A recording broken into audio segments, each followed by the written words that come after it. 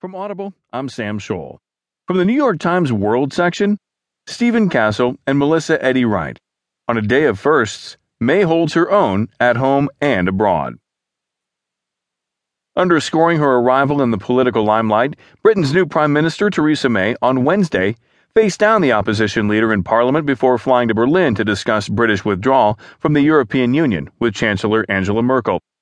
In Berlin, the early signs were positive, though the visit was